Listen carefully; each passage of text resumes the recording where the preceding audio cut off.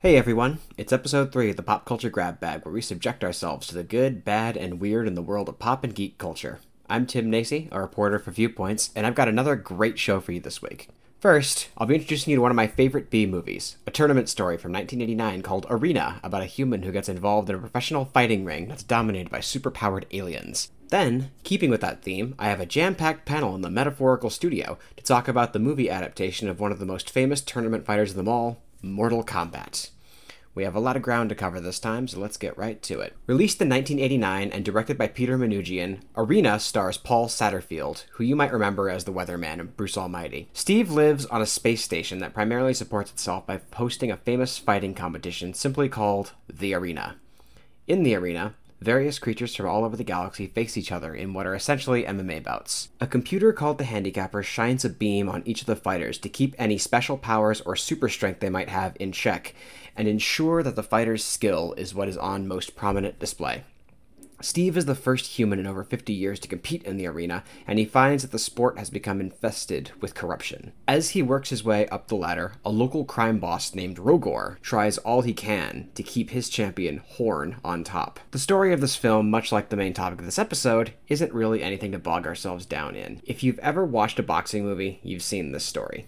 What really sets it apart from other sports movies, though, is the gleeful B-movie camp. The most striking thing is the amount of love and care that was put into the creature effects, which are done through a combination of stuntmen in suits, prosthetics, and animatronics. If you're a fan of Power Rangers or kaiju movies, you'll feel right at home here.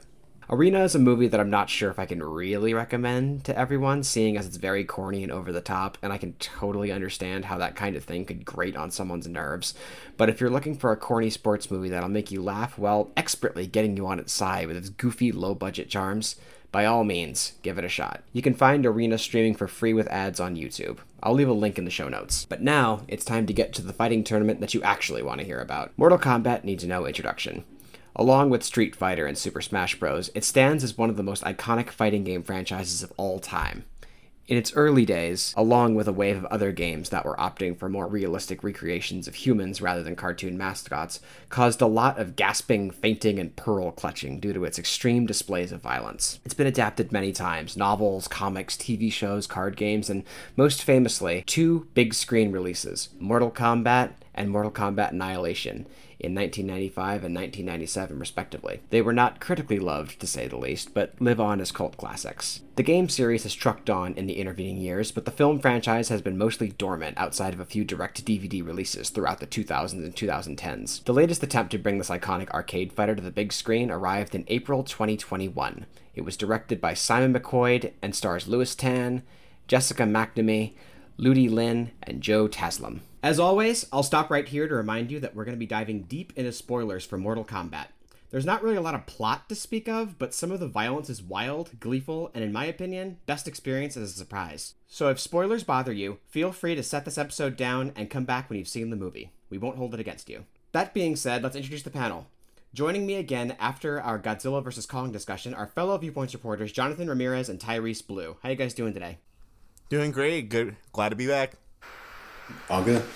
Also joining us is our multimedia editor, Daniel Hernandez, who actually was here for our Godzilla vs. Kong discussion, but as a shadowy presence in the corner of the room. How you doing, Daniel? I'm doing good. Thank you for asking. All right, so let's get right into it. How do you guys feel about video game movies in general? Do you have any favorites or least favorites? I'd never had many favorite video game movies. Probably the only one I can think of is probably Doom, but I only love Doom so much because of how bad it is. But they usually tend to be very awful. That's just in my opinion. It just seems like the video game industry does not seem to get the video gamers, and it kind of comes off as sometimes an insult or a slap in the face to the fans that consume the video games, and they want to see it portrayed well on the big screen, but they always end up feeling disappointed in the end. That's definitely a real factor. Why do you guys think that Hollywood can't really seem to figure these out? Personally, I just believe that all of the people who were creating these big video game movie franchises, they just didn't understand the movie. They didn't understand the franchises that they were working off of. They didn't actually dive deep, or they didn't grow up playing Sonic the Hedgehog or playing Super Mario Brothers or Ratchet and Clank the same way that we did, or the same way that the producers and the filmmakers who are making these movies now did, you know? And I feel that they were just kind of old and out of touch with the younger generations. Yeah, they don't understand this medium. They might be a little afraid of it, honestly. So let's get into Mortal Kombat. How did you guys feel about this movie? Did you feel that it properly captured the vibe of the game? I think it did. I think it had all the little flavors to it, all the little Mortal Kombat like essential flavors of just the flawless victory or the fatality kind of announcements that you would hear, and you basically get to see some of these fatalities happen, not very many. And it just, from start to finish, you're just getting Mortal Kombat vibes. Yeah. When Kung Lao actually said flawless victory, like basically to the camera, that just wrecked me. I was done. I had to like pause the movie. Yeah, I was laughing pretty hard when he did that too. So was there too much plot or not enough, did you think? I felt that the plot was very limited, but it's very limited in a good way. I thought the same way too. I think Mortal Kombat isn't a game like Fallout or Skyrim, where there's a lot of story, a lot of context, where you go in and you want to discover the world. It's not an open world game in any sense. It's a very straightforward. One guy fights another guy. Whoever wins gets to completely wreck the other guy and, you know, kill the person. And we're all there for the blood and the gore aspect of it. And sure. There isn't, you know, that's what we're there for. That's why we love Mortal Kombat. And it doesn't need too much of a plot. And it doesn't need to say too much other than this is a lot of fighting. This is what you're here for. That was something that kind of rankled me a little bit about this movie, was that the movie is called Mortal Kombat, but Mortal Kombat didn't happen. Were you guys disappointed like I was in that, or does it make you more excited for the sequel? I was pretty disappointed. I was expecting a full-on tournament, a tournament system, like where like there's brackets involved, and I was just really like, that's what I signed up for when I first walked into the theater. But I didn't exactly get that. I got another chosen one kind of prophecy, kind of hero's tale. Maybe we should stop for a second and explain to any audience members what's going on here. Mortal Kombat is, and I am not qualified to talk about this at all, but Mortal Kombat essentially is this sort of cosmic tournament. It's more like a multi-dimensional tournament where beings from different worlds come together to essentially just brutalize and eventually kill each other. And whichever realm's team wins, they get to decide which realm they get to take over and like enforce their will upon. Yeah, and the protectors of each of those realms choose their fighters. So let's talk too about the characters then. Do you guys feel that Cole was a necessary addition to this movie? No, I mean, I understand that he's supposed to introduce the audience to, or the unfamiliar audience into the story, but he was just so boring. He didn't have like any personality, I can't say. Like, I can't name one personality trait of him other than him being lost all the time. Yeah, that's generally the point of that kind of character. He's an audience cipher, and I have no patience for that trope. Because, yeah, he has no personality on purpose because you're supposed to put your own personality, you're supposed to project it onto him. And that, I never do that. That's not something that I do. I'm here to watch somebody else's story, not impose my own. So give me a character. So yeah, I was not personally a fan of Cole, in case there was any question about that. Well, his only personality trait was really to want to take care of his family. And I feel like that was very shoehorned in to kind of force the audience to kind of feel for this character and want to care for this character. His family came off as a plot device and not actually characters, and that's another thing I don't have a whole lot of patience for in movies.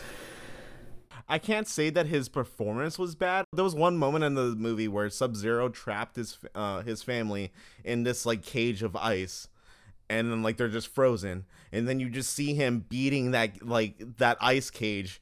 And like I just bought it. Like it just that intense feeling of wanting to save somebody. I just felt it. So I really felt that he was a great actor, but the writing is where it lacked. Didn't hold true to justice to his overall performance. Yeah, he wasn't given a whole lot to do, even though he was really good. So I know that I'm the one who has a super aggressive hang up about audience ciphers. So did the rest of you think that he was well executed as an audience cipher? I thought he was okay. He doesn't do a very good job at like the traditional audience cipher of keeping us up to date on what's going on, or us like making us interested in the lore itself, because the lore itself is pretty much just cut and dry in like the movie. But and like not only that, like when you compare, it just seems like it was very uncreative, the direction they went with him, because if you look at just even looking at his Okana compared to everyone else's, you have like Cabal, who has this like speedster style, like the Flash like ability to run super fast. Then you have Kano, who has a laser eye, and then you have Sonya Blade, who can shoot these Scion energy beams. But then you have like Cole here, and then we're just like, let's give him a nice shirt. Yeah, he's got a metal sweater. That makes him real strong. Like, it looks like a Christmas sweater, honestly, to me. It was a tad silly. Yeah, I think Cole served his purpose for world building and just kind of allowing the casual viewer, the person who isn't a huge Mortal Kombat fan, the person who isn't my best friend who we went to go watch the movie with, like he went dressed up and as a Mortal Kombat character, and he was really excited. Cole was created for the exact opposite of that person. As a character being used to introduce the casual viewer, the casual audience member into the world, I think he served his purpose well. So did you guys have any attachments to the first two Mortal Kombat movies from 95 and 97? I have the same amount of attachments, the same way that I have like the same attachment to most like nostalgically bad things, but I just love to watch. But it's still it's like, for example, like Annihilation, like from start to finish, the story is just very corny. But like I can rewatch that movie like over and over again. So there's a Mortal Kombat Annihilation for me. Yeah, I actually have never seen either of those all the way through. I'm like a total novice to Mortal Kombat. I played my first Mortal Kombat game like a week and a half ago, like just to prep for this podcast. I didn't really get much out of it that I could talk about here. But yeah, I never watched the movies, never watched any of the TV shows, never played any of the games, so I have no idea what's going on. But I do know from the outside that those first two Mortal Kombat movies are definitely regarded as cult classics. And I know that a lot of people do complain about how those movies were kind of nerfed. So that's one thing I feel for sure, is that the hard R rating and the faithful violence was something that was a real improvement upon what I've seen of those original ones. Yeah, I definitely agree with you there. Those first two movies, I personally, I watched them about a week before watching this Mortal Kombat movie, and I personally really, I enjoyed it from an aspect of kind of just watching it just to have fun, and just watching it to have a good laugh, to have a good goof with all your friends, but at the same time, I also felt like those original movies. I also did personally feel that they were a little bit outdated to today's culture and a little bit, disrespectful to the movie franchise. I felt like it kind of made fun of Mortal Kombat, and it was very kind of just, like we said earlier, making fun of the genre. They didn't understand the movies whatsoever. They didn't understand the IP. But now with this one, I really felt, really happy watching it, because it felt like an actual proper representation of the franchise itself.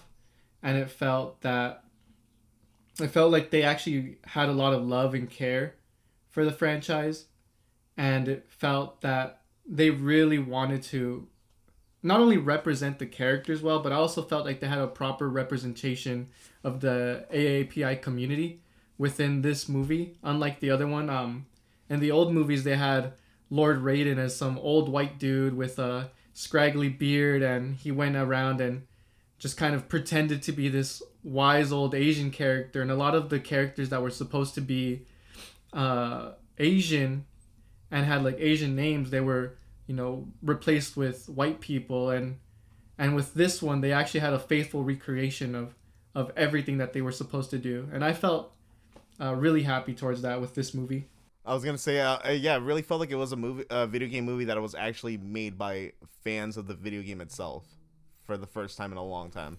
Yeah, Hollywood's been on a roll with that lately, actually, because there have been things I mentioned in my review that I did for Viewpoints, that things like Sonic the Hedgehog and the Angry Birds movie, they actually seem to be made by people who grew up with this medium and actually seem to understand that, yes, it's different from a movie, but all you have to do is take the story and turn it into a feature-length event, and everything will be fine.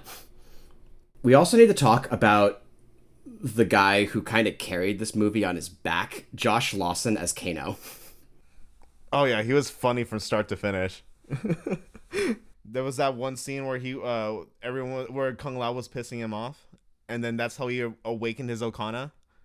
And I was just floored. I was just, I thought it was so funny the way he just kind of made fun of everyone else's Okana compared to his. Yeah, I wanted to quote him when he like fired off his first laser beam, but we got in trouble for that last time, so I can't do it. I remember the line you're talking about. Everybody, yeah, just watch that one scene. Look up the egg roll scene from Mortal Kombat if you don't feel like watching it. It's excellent. It is just impeccable. Excellent cinema. That's how you get comedy done right in video game movies. I feel like they took it to the next level with that scene. It was very good. That was definitely my favorite thing. Although speaking of next level, though, we should also elaborate more. We touched a little earlier on the violence, but we really do need to have a conversation about the violence in this movie, which I felt was just beautifully done, both in terms of like special effects and in terms of tone. The scene where Kung Lao killed Nitara, the succubus lady, that was crazy. It felt like Army of Darkness.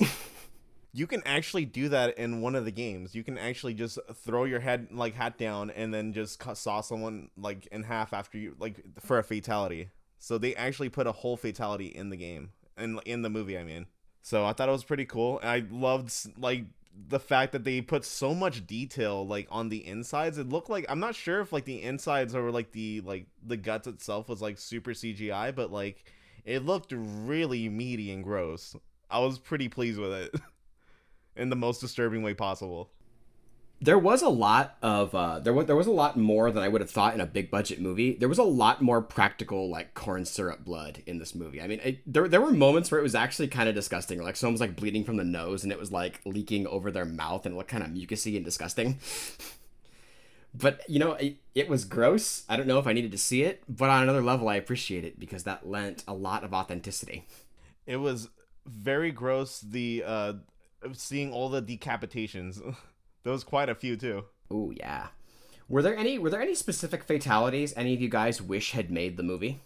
Fatalities I wish would made I feel like there are specific fatalities that like only Jax can do with his like robot arms that I feel like was very lacking in this movie, especially since he just got them. I felt like they were going to do something with them. When Jax gets his robot arms after they've been, he gets them cut off by Sub-Zero. And I was expecting them, like, as soon as he gets, like, his robot arms, like, he was just going to have this cool battle scene moment. But he never really got his spotlight. So I was pretty snubbed of that, I think. They're definitely saving him for later. And honestly, I don't know how this movie's doing box office-wise. I hope it does get a sequel because I am definitely titillated. But yeah, I've been burned before. I loved the 2017, I believe, Power Rangers movie, and that never made it. That never made it to the second one. And they were only Power Rangers for the last 30 minutes. And I feel like if this franchise gets cut too, it's going to be a double burn. I'm never going to trust the adaptation again. I really am hoping for a sequel because I know they teased Johnny Cage, and personally, I love Johnny Cage's fatalities, and I hope that they do a nod to the babality that Johnny Cage can do, and just his wit and everything about him. I need it so bad. I'm craving it after seeing that little teaser and after them teasing Mortal Kombat, the actual Mortal Kombat that's going to happen in the sequel. Like, I'm just really hoping that they do it. Speaking of Johnny Cage, and this isn't in my notes. This is actually just something I came across in social media. I'm hearing a lot of talk about fans lobbying to get Ryan Reynolds cast as Johnny Cage. How do you guys, as fans of the character, feel about that? Yeah, I don't really like the idea of having Ryan Reynolds as Johnny Cage, just because I see Ryan Reynolds too much as like Deadpool, you know? And I don't. And for me, I see him as this kind of fourth wall breaking character. He's also gonna do another movie called Bodyguard, and he fits these roles where they're just supposed to be kind of satirical. Everybody knows that he's Ryan Reynolds, and Ryan Reynolds needs to be the star of the movie for any movie to kind of pop off, or for anybody to enjoy his acting.